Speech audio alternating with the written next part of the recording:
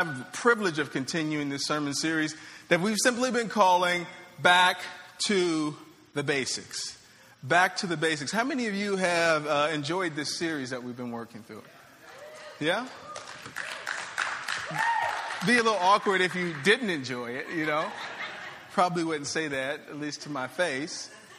But I have just been blessed going through this series. I've learned a lot. I've learned a lot preparing these messages and just poring over the book of Romans and even having to share it with you today. I've learned a lot, and as many of you reflected that you've learned a lot as well. This has been a powerful series for us, and we've been focusing on going back to the basics. We've said over the last few weeks that even as a seasoned Christian, many of us have been in church our whole life, if not much of our life, we still need to go back to the basics and understand what the basic foundational truths of this gospel message. And I know for a fact that many of you are new to faith or you're returning to faith. And especially for you, it's important for you to know and to remember and to be reminded of the basic tenets, the basic statutes, the basic elements of our faith. And there's no greater book that sort of comprehensively contains those basic elements to focus on than the book of Romans. It's a powerful, informational book that reads less like a letter to one of the churches and more like a statement of our faith. And it's for that reason that we've decided to jog through the book of Romans, not hitting every single chapter and every single verse, but focusing on those basic things that we all need to focus on and remember as it relates to being a follower of Jesus. And we've said week after week that the mega theme of the book of Romans is the righteousness of God. The righteousness of God. And we've read the Wayne Grudem quote that goes, God's righteousness means that God always acts in accordance with what is right and is himself the final standard of what is right. God is himself the final standard of what is right. And we've said that to internalize that, to value that, to humbly embrace that standard that God creates is what it means, is what it looks like, is what it feels like to live a successful, functional Christian life. And I've asked you every week, and I'll ask you again this week, who doesn't want to live a successful life? And I'm not talking about the houses and the cars and all the opulences that the world offers us. I'm talking about a successful life doing what the Creator put you on this earth to do, and that is to serve and worship him. Who doesn't want to live a successful Christian life? But that's what we get when we embrace God's standard, when we believe upon him and he gives us his righteousness and he sees us as a new creation. Paul teaches us through the book of Romans how to be right. To be right with God, to be right with and within ourselves, to be right with other people. And that's the whole deal. That's what we're here for. So we opened this series just opening the book of Romans to the very first page. And we saw that very first chapter, Paul is just proclaiming how he's not ashamed of the gospel. And Paul's not ashamed to bring this gospel message of hope and blessing to the church at Rome. He's seen it work in other places. He's seen it completely transform entire cities. And because of that, he has a great measure of confidence in the gospel. He's not ashamed of it. We went on to talk about how, what the problem is. We talked about our sin problem. And we dare not talk about the problem without talking about the solution. And the solution is Jesus Christ. The finished work of Jesus Christ. And last week, we wrapped sort of things up by talking about what it means to be justified by faith. Jesus has done this work for us already. All we have to do is believe it. All we have to do is lean into it. And Paul talked about in Romans chapter 4 what it looks like to be justified, to be made righteous, to be made whole and to be made holy by the finished work of the cross. What it means to believe, to be justified by faith and not our human effort and our works. So we've talked so far about the finished work of Jesus Christ on the cross. We've talked about what it means to deal with our sin issues and believe on Jesus and be justified by faith. But I think it's important for us to talk about, maintenance, right? It's important for us to address what it takes to live the day-to-day left foot, right foot of this faith. Because we can talk loud and long about what it takes to get in this thing. But if we want to have some measure of success in this life, we need to deal with at some point, hopefully very early in the process, what it looks like to maintain this life with Jesus, to walk this out, to be successful, to have some measure of victory and success as it relates to keeping up with the demands of serving Jesus and pursuing an abundant life. And today I want to continue this series by discussing a very important aspect of our faith. It's an aspect that can be overlooked. It's an aspect that can be trivialized. It's often trivialized. It's an aspect that can be blown out of proportion, misrepresented. And this very important key aspect is the person of the Holy Spirit. Talk this morning about the Holy Spirit and his role in helping us stay the course and live the abundant life and pursue Jesus with all that we have within us. If you're like me, you grew up in church. And depending on where you grew up in church or what denomination or what the feel or what the vibe was, what the theology was, the expression or the teaching or the understanding of what the Holy Spirit was and what his role was could have been different from church to church. And it's been my experience that many people get the Holy Spirit woefully wrong. It's been my experience that many people use the Holy Spirit, frankly, as an excuse to just kind of be weird. I just seen a lot of weirdness in the name of the Holy Spirit. And my thinking is, this is weird enough. Have you read the story? That God in heaven wanted to save fallen humanity, and he sent his son, through a virgin, and she gave birth, and he died on the cross. He didn't stay dead. Listen, that's kind of a strange story. Now, I believe it. It's powerful. It's changed my life in ways that I don't have time to recount today, but it's a strange story. And far be it from me to make this thing any weirder than it already is, any more peculiar than it already is. But frankly, I've found that the Holy Spirit just gives some church folks license to just be strange, and a little crazy. And when I look at the life of Jesus, Jesus sort of did crazy things. There were bouts of strangeness within the working of his miracles and his ministries. He healed people. He understood things about people that he could only know by the power of God's Spirit. Demons came screeching out of people. But Jesus just seemed kind of like a regular guy. He didn't talk in any, weird sort of way. He didn't have all these learned sort of church behaviors that made him, inaccessible to those who were far from God. Jesus was just kind of a dude, man. And I really admire that about him. But Jesus was full of the Holy Spirit. And I think to truly understand who the Holy Spirit is, what he does, what's his role in our life, is the difference between living the abundant life and just sort of barely making it. Just barely sort of making it.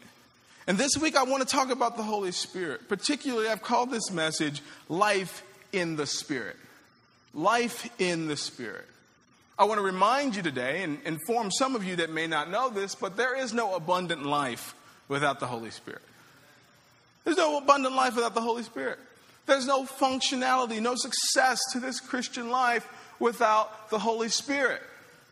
There's no salvation without the Holy Spirit. There's no authentic Christian life without the Holy Spirit. Because the power that you need to live this life, the power that you need to defeat the enemy that hates your guts, the power that you need to live this life successfully for Christ comes from no other place other than God himself. And to try to do this life, to try to have some degree of success in this Christian life without the power of the Holy Spirit is just impossible. And I think Paul sort of breaks that down for us. We'll be looking this morning at Romans chapter 8. Just a few verses here. We'll be looking at Romans chapter 8, starting at verse 1. And Paul breaks this down for us, and I hope to put this on a very low shelf for us this morning. Life in the Spirit, Romans chapter 8. We'll start at verse 1. By the way, if you don't have a Bible this morning, there are Bibles on the edges of your rows. There are also, we'll also be projecting the scriptures on the screens in front of you. If you don't have a Bible, by the way, you can take one of those Bibles as a gift from us to you. And I recommend that you bring your Bible to church. because it's just a good idea. Romans chapter 8, verse 1. Let me pray before I begin. Lord, thank you so much for your gospel. Thank you so much for your spirit. Thank you, God, that we get to partner with you in sharing and receiving the gospel. Lord, it's such a privilege. God, I thank you for the word that you have given me to speak this morning, Lord. I just know this is going to encourage. I know it's going to inform. I know it's going to enlighten. I know it's going to be freedom today, Father. So I pray, dear Lord, that you would just move me out of the way, move the preacher out of the way this morning so that your truth and your light might shine through. May there be hope in this message today, Father. Would you just remove the distractions this morning? Anything that might rob us of what you want to say? God, put power on these words that you've given me to speak. In Jesus' name we pray. Amen. Romans chapter 8, we're going to start at verse 1. Paul says this, so now there is no condemnation for those who belong to Christ Jesus. We could really stop there and just have a praise break if you want to. But we'll keep going because there's a lot here. There are no condemnation for those who belong to Christ Jesus. And because you belong to him, the power of the life-giving Spirit has freed you from the power of sin that leads to death. The law of Moses was unable to save us because of the weakness of our sinful nature. So God did what the law could not do. He sent his own son in a body like the bodies we sinners have. And in that body, God declared an end to sin's control over us by giving his son as a sacrifice for our sins. He did this so that the just requirement of the law would be fully satisfied for us who no longer follow our sinful nature, but instead follow the Spirit. Verse 5, those who are dominated by the sinful nature think about sinful things, but those who are controlled by the Holy Spirit think about things that please the Spirit. So letting your sinful nature control your minds leads to death, but letting the Spirit control your mind leads to life and peace. For the sinful nature is always hostile to God and never did obey God's law and never will. That's why those who are still under the control of their sinful nature can never please God. But you are not controlled by your sinful nature. He's talking to the believer. You are controlled by the Spirit if you have the Spirit of God living in you. And remember that those that do not have the Spirit of Christ living in them do not belong to him at all. That's key. And Christ lives within you, so even though your body will die because of sin, the Spirit gives you life because you have been made right with God. That's that righteousness we're talking about. The Spirit of God who raised Jesus from the dead lives in you, and just as God raised Christ from the dead, he will give life to your mortal bodies by the same Spirit living within you. Verse 12, therefore, dear brothers and sisters, you have no obligation to do what your sinful nature urges you to do. For if you live by its dictates, you will die. But if through the power of the Spirit you put to death the deeds of your sinful nature, you will live. For all who are led by the Spirit of God are children of God. So you have not received a spirit that makes you fearful slaves. Instead, you received God's Spirit when he adopted you as his own children. Now we call him Abba, Father. For the Spirit joins with our spirit to affirm that we are God's children. And since we are his children, we are his heirs. In fact, together with Christ, we are heirs of God's glory. But if we are to share his glory, we must also share his suffering. What a rich and powerful 17 verses. And Paul says a lot in here. And basically what he unpacks for us is the truth that the Holy Spirit gives us power for this life. Power for this life. Power for this life. And living in a modern world, we're very well acquainted with the need of electricity to power things. You can have the most magnificent piece of machinery, the most magnificent gadget. You can have the most magnificent and most useful tool that, the human mind can create. But if you don't power it, it's useless. Right? And the same is true with our lives, particularly our Christian lives. We need power, particularly God's power, to live this out. And that power comes, as Paul presents to us, through the Holy Spirit. And Paul paints for us a very good picture of what it looks like and why it's important to live according to the Holy Spirit's leading and not the alternative, our sinful nature, our flesh that drives us to do what we want and to live life on our turf and on our terms. Paul says that leads specifically to death. But there's three specific things that I want to pull out this morning out of this passage. Like I said, there's a lot here. Three things that I want to pull out. And the first thing is that Paul says a life in the Spirit is a life of freedom. A life lived according to and led by the Spirit of God is indeed a life of freedom. Now, let me just say for the record that I feel like modern Americans just generally we don't really grasp this notion of freedom because we really haven't really been enslaved in a natural sense, right? I mean, to really understand freedom, I mean, you really have to not only be bound, but you have to be aware of the bondage that you're in. You know, I've said several weeks ago that in order to really appreciate salvation, we really have to understand and appreciate the depth of our own depravity and how far in the hole we were. If we're unaware of that, if we're unwilling to accept that, then salvation, being made righteous, doesn't mean anything. And the same idea works with this whole concept of freedom. If we don't understand just how bound we were and how enslaved we were to things that were really robbing us of life, and robbing us of all the good things that God has set before us, then we really don't really understand this concept of freedom. Just like a person who's never done any time, never been locked up, you don't really understand or appreciate really what it's like to be free and not to be behind a cage somewhere. Some of you have done time. I won't call you out. But you understand now on this side of things just how beautiful freedom is. Just how lovely it is to be able to get up and go where you want to go, to get up and eat what you want to eat, do whatever activities you want to do. I mean, you really appreciate that when that's been taken from you. And Paul says, listen, a life in the Spirit is a life of freedom. Verse 1, Paul says, so now there is no condemnation for those who belong to Christ Jesus. And because you belong to him, the power of the life-giving Spirit has freed you from the power of sin that leads to death. Paul says there's no condemnation. No condemnation. And this whole notion of condemnation speaks of God's disapproval of us, God finding fault in us, counting us as guilty, counting us as on the hook for our own sins and our wrongdoing. We're talking about what no condemnation means, right?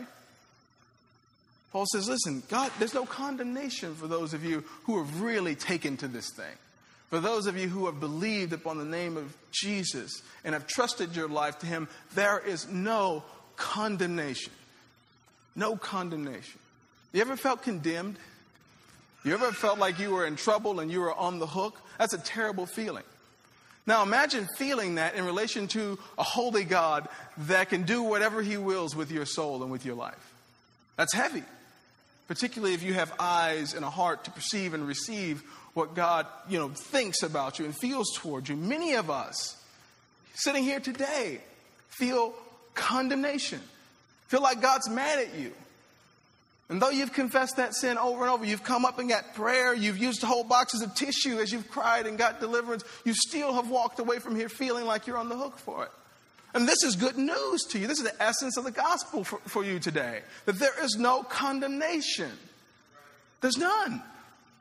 If you've believed on Jesus' name, if you've given your life to him, if you've trusted in him, there is no condemnation. But who does this apply to?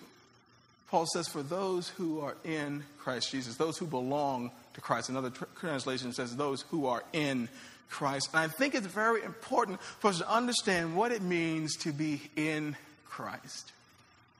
Now, to be in Christ is not synonymous with being perfect. If that were the case, then none of us would be in Christ. And if you think you don't qualify for that imperfection, then you're worse off than you thought. But in Christ doesn't mean to be perfect. Doesn't mean that you don't mess up. Doesn't mean that you don't have bad days. Doesn't mean that you aren't skeptical and sometimes you wrestle with doubt. Doesn't mean that you don't want to just give up. Doesn't mean that sometimes you just don't want to go back to those things that were just so fun in the moment. Doesn't mean that you don't have any problems and you're just this sort of Ned Flanders type of Christian and everything's always okay. That doesn't mean, that's not what it means to be in Christ. The only condition for there's no condemnation is to be in Christ. So we need to understand what that means. I'm just here to tell you that you can be depressed and still be in Christ. You can be confused and dazed and still be in Christ. You can be skeptical. You can have serious questions about God and faith and still be in Christ. You can be a work in progress and still be in Christ. And many of us, this applies to many of us, you can be out of your mind and still be in Christ. And I mean, for some of you, that's the gospel right there. You're like, this, especially today, after the week you've had, you can be in Christ. And because all of that brokenness and all of our issues don't disqualify, in fact, it qualifies us, then the fact that we can be in Christ and still be wrestling and still be struggling and still be moving ever closer to Jesus. But since we believed and we've trusted our hearts and trusted our lives to Him, that means that for us, there's no condemnation. That there's forgiveness. That God still counts us as righteous, not because we're just so good and He's just so impressed with how lovely we are, but because we've believed on Him. We're in Christ. And because we're in Christ, there's no condemnation. There's no condemnation. Now, if that doesn't speak of freedom, I don't know what does. That doesn't blow the door off the cage. I don't know what does. Life in the Spirit is a life of freedom. So why is there no condemnation for those who are in Christ, even though we've messed up, even though we've sinned, and even though we continue to miss the mark? Paul tells us in verse 2, and because you belong to Him, because you're in Christ, the power of the life-giving Spirit has freed you from the power of sin that leads to death. This is why there's no condemnation for those of us who are in Christ. It's because through the power of the Spirit, through the work of the cross, through our faith, our confidence, our belief, our trust in God, basically, God has completely neutralized the power of sin over you and has completely neutralized and freed you from the consequences of that sin. That's good news. The power of sin is broken over us, and therefore we are free from that power of sin and sin's consequence. Let's understand what sin is. Sin's not just those evil things that you do in the dark, behind closed doors that you're so ashamed of. Sin is this notion that you can do things your way. You can live your life on your terms. You can call your own shots. Now, that certainly includes those infractions. That certainly includes those besetting actions and those besetting sins that we struggle with. But the power of the Spirit frees us from sin and sin's consequences. Basically, the consequence of sin is death. Now, that may not mean a physical death, but that means a separation from God. And for those of you who have ever experienced and was aware of your separation from God, particularly those of you who have felt God's presence and been near Him before, you know to be far from God, to be separate from Him is an unpleasant place to be. It's an unpleasant place to be. Separated from God. The immediate consequences of our sin, separation from God, not to speak of the eternal consequences of being eternally separate from God at the end of this life. God's power frees us from sin and sin's consequences because of the finished work of the cross. Verse 4, He did this so that the just requirements of the law would be satisfied for us who no longer follow our sinful nature, but instead follow the Spirit. So we've been delivered from something into something. So what we've been delivered from is sin. We've been delivered into a life of power, a life of freedom, and that's life lived according to the Spirit of God. A life in the Spirit is a life of freedom, and that's a hopeful message today. Second thing that Paul points out in this passage is a life in the Spirit is a victorious life. Is a victorious life. Is a fruitful life that is characterized by winning and not losing. It's characterized by thriving and not just surviving. It's one thing to be free and still destitute and still homeless and still wandering around begging for food. It's another thing to be free and to be thriving and to be working and to be in the mix of things and be living in a fruitful, abundant life. Well, the life in the Spirit not only frees us from the power of sin and sin's consequences, but it affords us the luxury of living a victorious life. And victory speaks of being triumphant. Victory speaks of having defeated a foe or an enemy. And when we're talking about defeating something, we must remember that we're all in a serious battle. We're in a fight. And if you want to find somebody who's in real trouble, find somebody who's in a fight and they don't know they're in a fight. I mean, it's unpleasant to be in a fight, but it's more unpleasant to be in a fight and not know it. And I'm here to let you know that we're in a fight, man. Now, the enemy is defeated.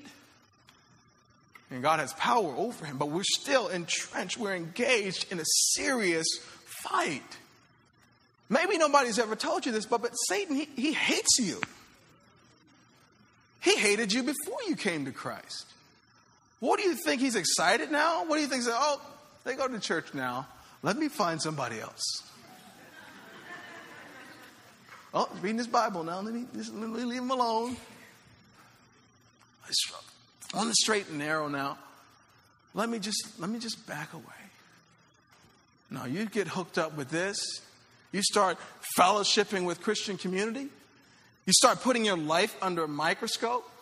You start saying, Lord, listen, I'm going to just lay this all down. You tell me what I get to keep. You tell me what I get to pick up. Boy, that throws him into overdrive.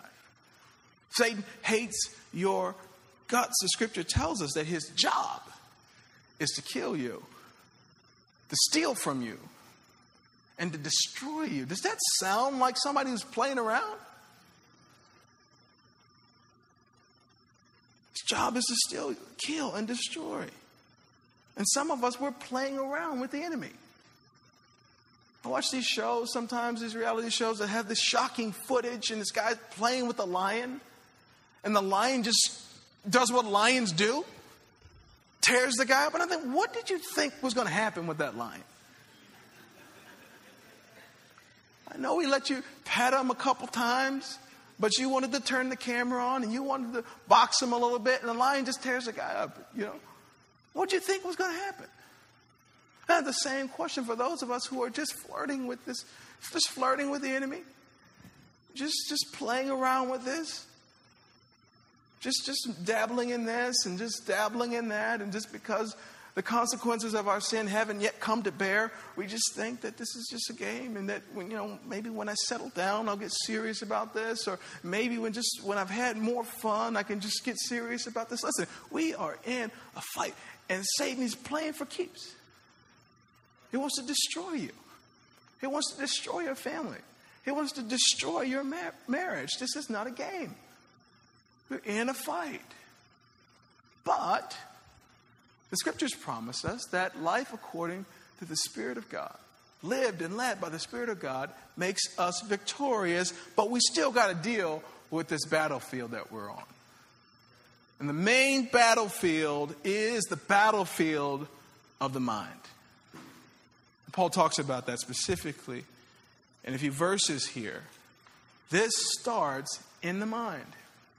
Defeat starts in the mind, and victory starts in the mind. And Paul just breaks that down for us. Just a real quick side note. We talked about, that we're going to get to this whole notion of sanctification, which is the process through which we get closer to Jesus and look more like him, that lifelong process of becoming more like him. Well, this whole process starts in the mind, as we'll see when we get to Romans chapter 12.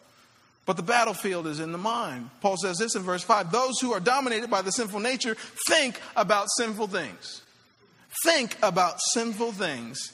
But those who are controlled by the Holy Spirit think about things that please the Spirit. Now, I just hear it already. Oh, no, I thought a bad thought today. And some of you said, I thought 2 bad thoughts today. Is it talking about me? I mean, not talking about a bad thought here or there. That's not what we're talking about. Just relax. And let me read it again so you can hear it how you're supposed to hear it.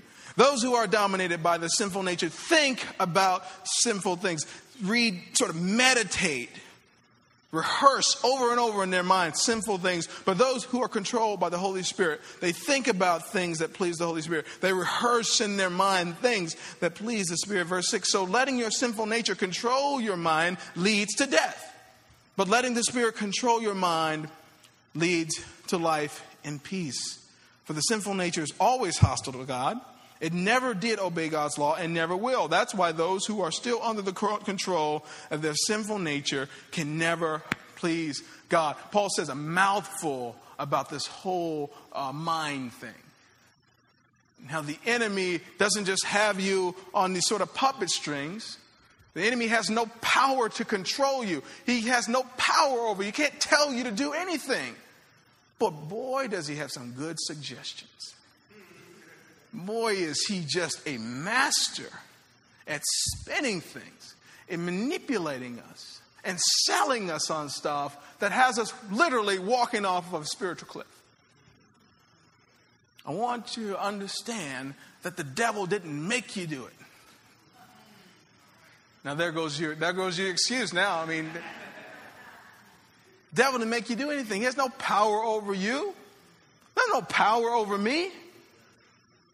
And that should make some of you mad when you realize that you're being controlled by something that has no power over you whatsoever.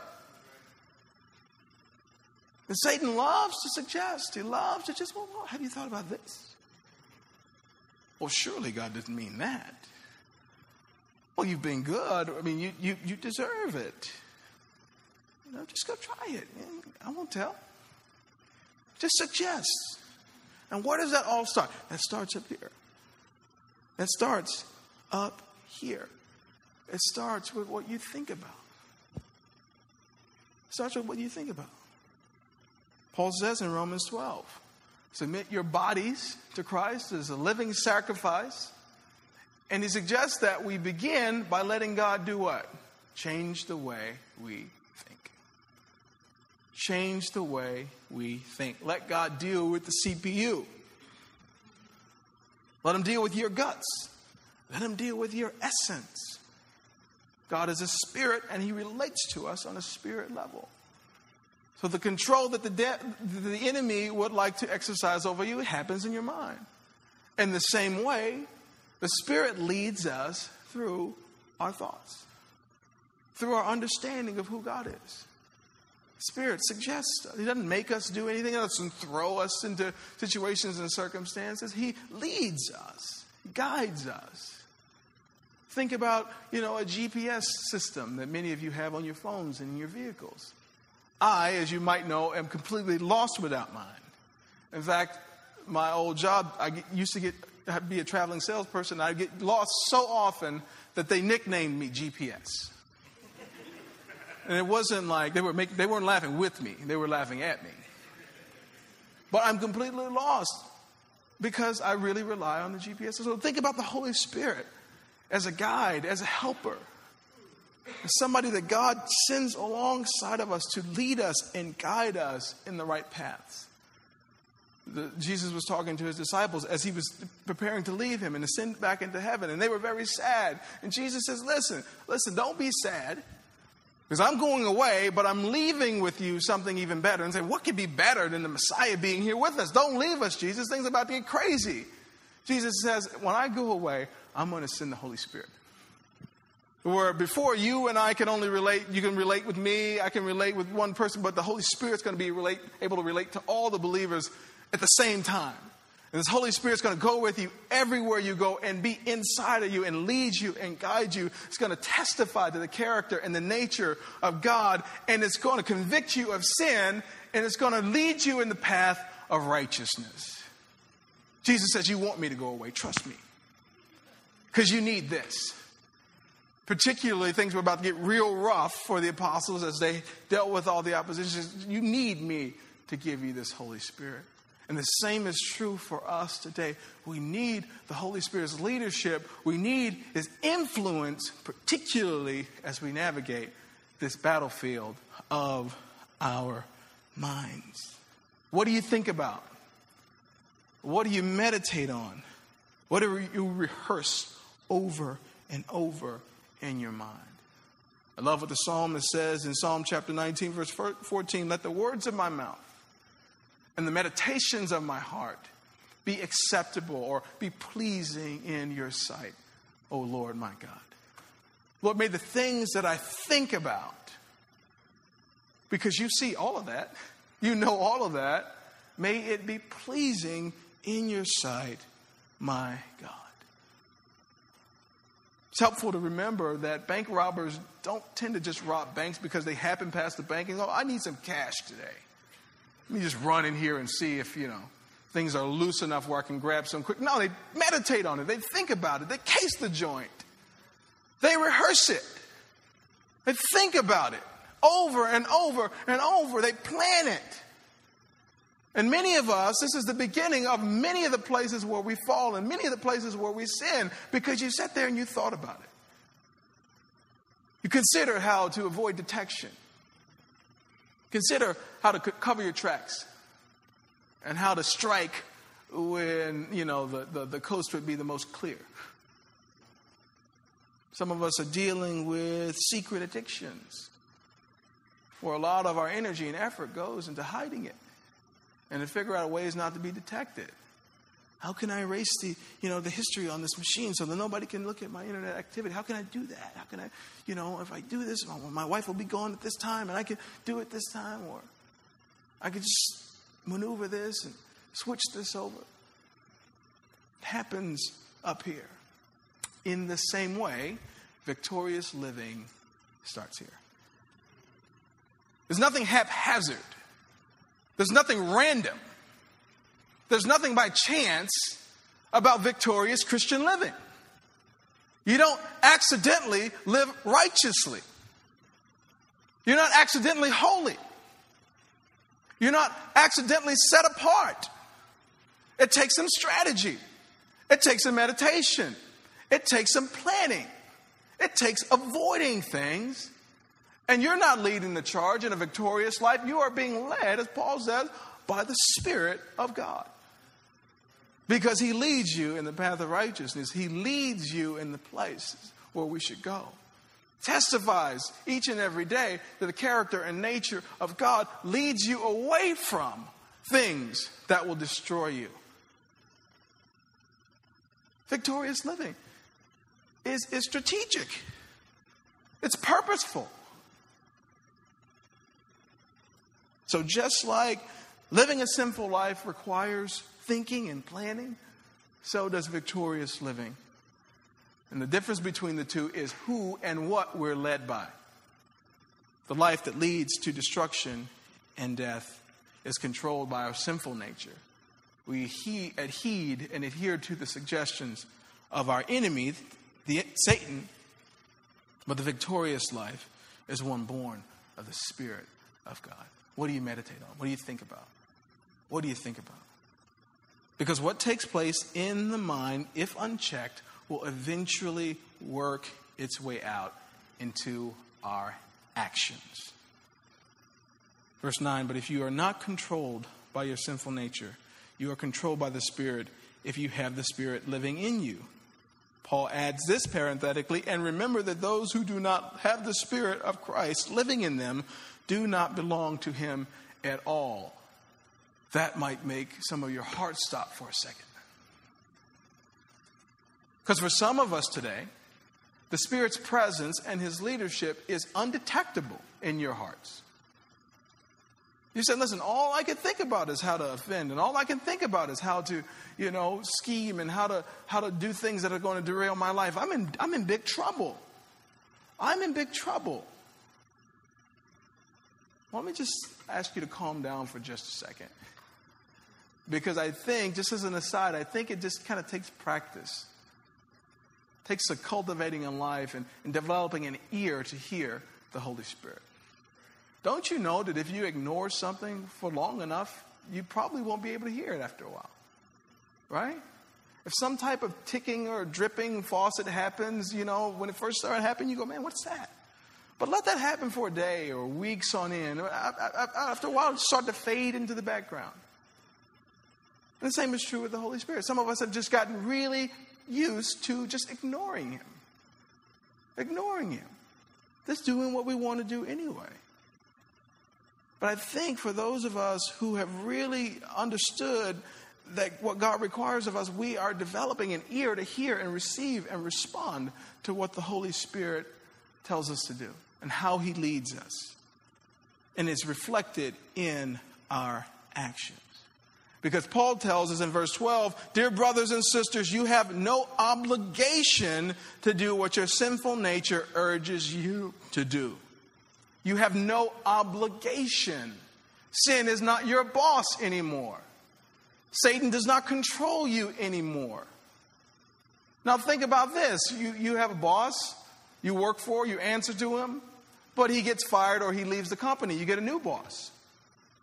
But on that first Monday morning where the new boss starts, the old boss shows up and demands that you get him 70 copies of something. This is an awkward situation, but there's a quick fix. I don't work for you anymore. You might say it nicer than that. I have no obligation to get you 70 copies or 7 copies of anything. I don't work for you anymore. And this is the same idea that Paul is setting forth with us. We have no obligation to do what the enemy tells us to do, to obey the sinful nature, because we no longer live, we no longer work for him anymore. That's good news. That's good news. But, if you don't know that, you're still in trouble. And if you don't listen to the Holy Spirit's leadership, you might as well still be obligated to do what the sinful nature instructs us to do. Because Paul tells us that this is a dead end. Listen, sinful living according to the sinful nature, it's a dead end. But the good news is we are not obligated to that. We're not bound to that anymore. We're free. And Paul tells us we can live victoriously if we live a life according to the Spirit of God. We can be victorious. And that's great news. That's great news. The third and final thing that Paul sets forth here in these 17 verses is that God's Spirit, particularly God's Spirit in us, is a sure sign of true sonship. And I'll also say daughtership, just so that nobody feels left out, right? We're his kids. And without the Holy Spirit, we need to understand something. We don't belong to him. If the Spirit's presence is not active in your life, the Spirit of God does not live on the inside of you. Paul says it there in verse 9. And remember that those who do not have the Spirit of Christ living in them, they do not belong to him at all. Now that's a sobering truth. That's a sobering reality. The Spirit of God is not in you. You're not a son or you're not a daughter of his. Now think about that for a second. And while you think about that, I'll reread what Paul says. Verse 15, so you have not received the Spirit that makes you fearful slaves. Instead, you received God's Spirit when he adopted you as his own children. Now we call him Abba, Father. For his Spirit joins with our spirit to affirm that we are God's children. And since we are his children, we are his heirs. And what Paul says in this little chunk and the chunk before it is that, listen, if you belong to Christ, you have deposited in you, the moment you believe, a measure of God's Spirit. Check and make sure it's there, because if it's not there, you're in trouble. You're in trouble. You're in trouble. And I think there's something that we really need to understand about this whole progression of faith. So the work has been done already for us on the cross. And that we believe, as we talked about last week, we trust in the promises of God. And through that trust, God adopts us as his own children. We're his. And at the moment that we believe, God places his Spirit in us, and God's Spirit creates in us a connection to God that we can't get from any place else. And I just feel the need this morning to clear up a common misunderstanding about God and humanity. You've often heard the statement, hey, we're all God's children. And that's bumper sticker worthy. That's beautiful. It's poetic even. But I don't know that there's a whole lot of truth to that. I don't think we all are God's children.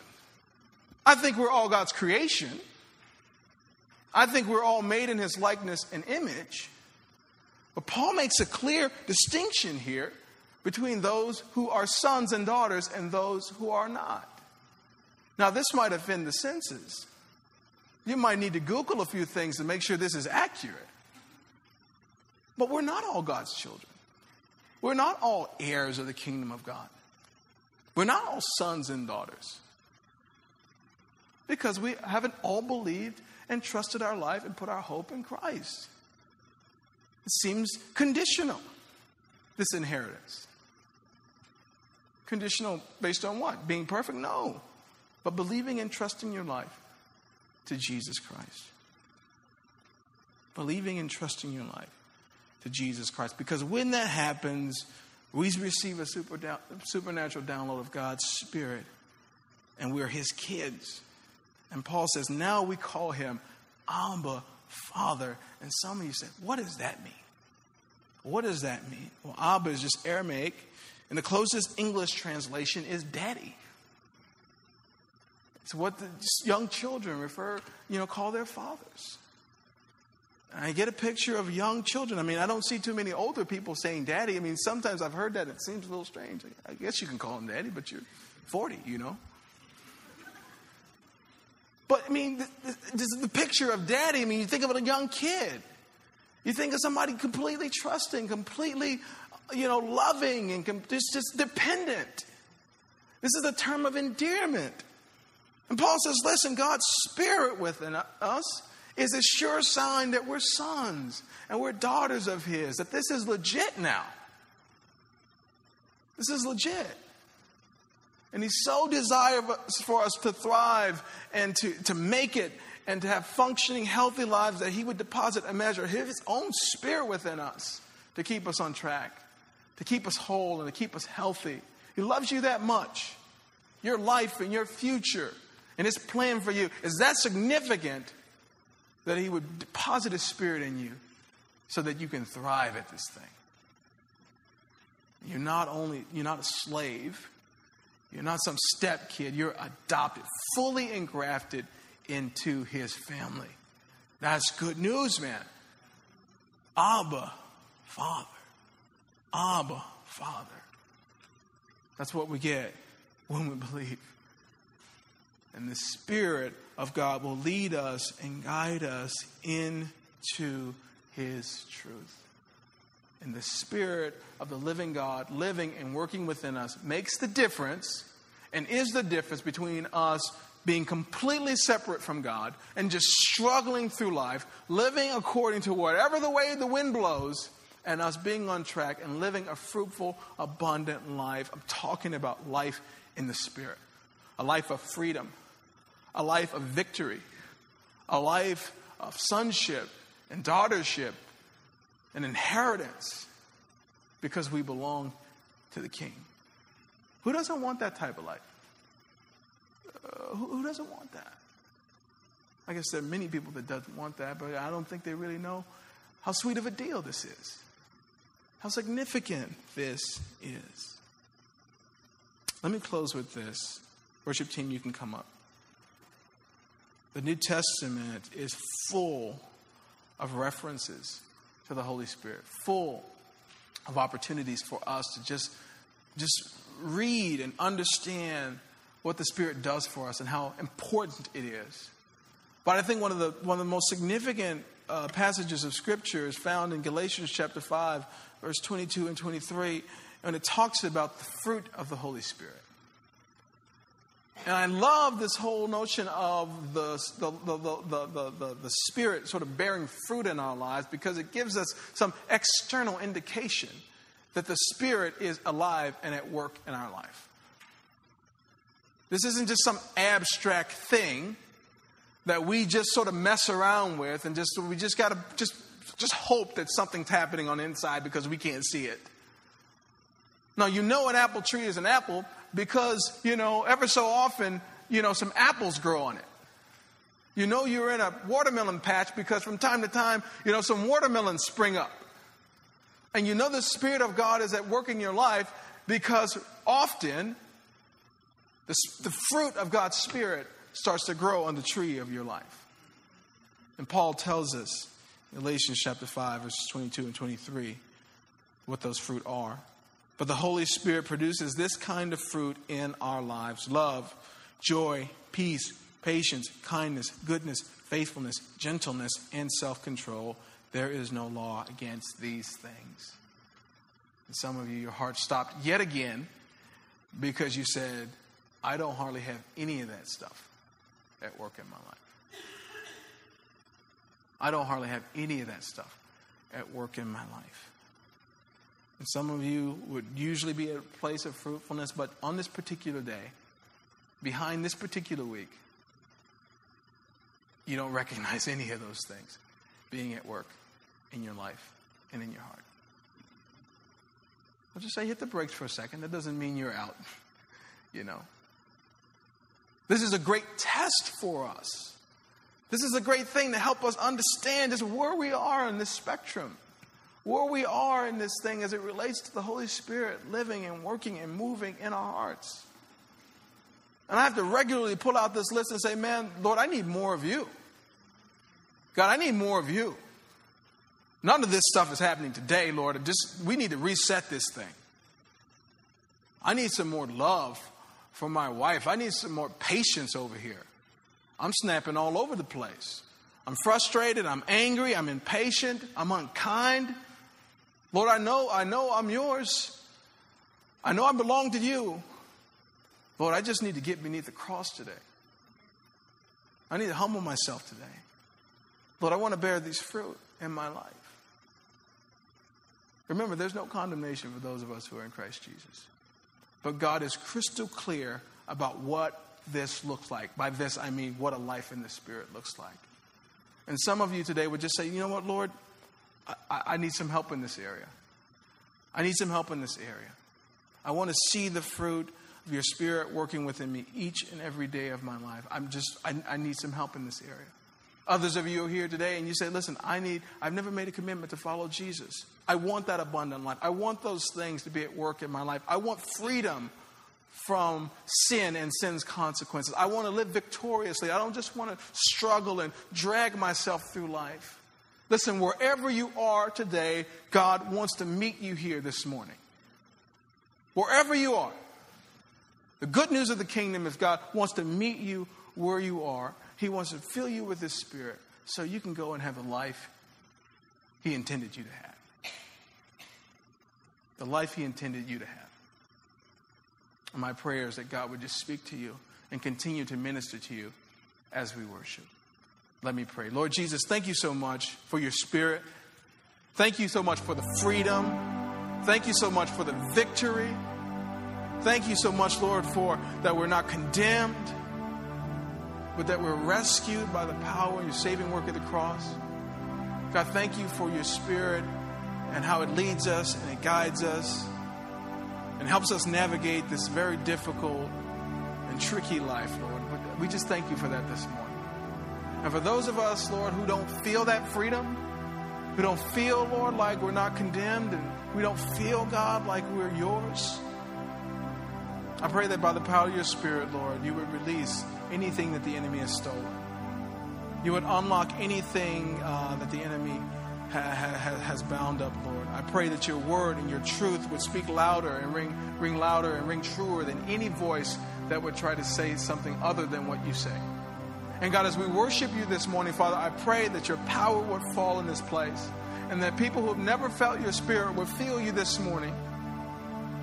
They would feel you this morning and know that they're in the presence of the living God. So, Lord, continue the work that you've started in us as we worship you, as we give you glory, as we give you honor and praise. Thank you for the freedom. In Jesus' name we pray. Amen.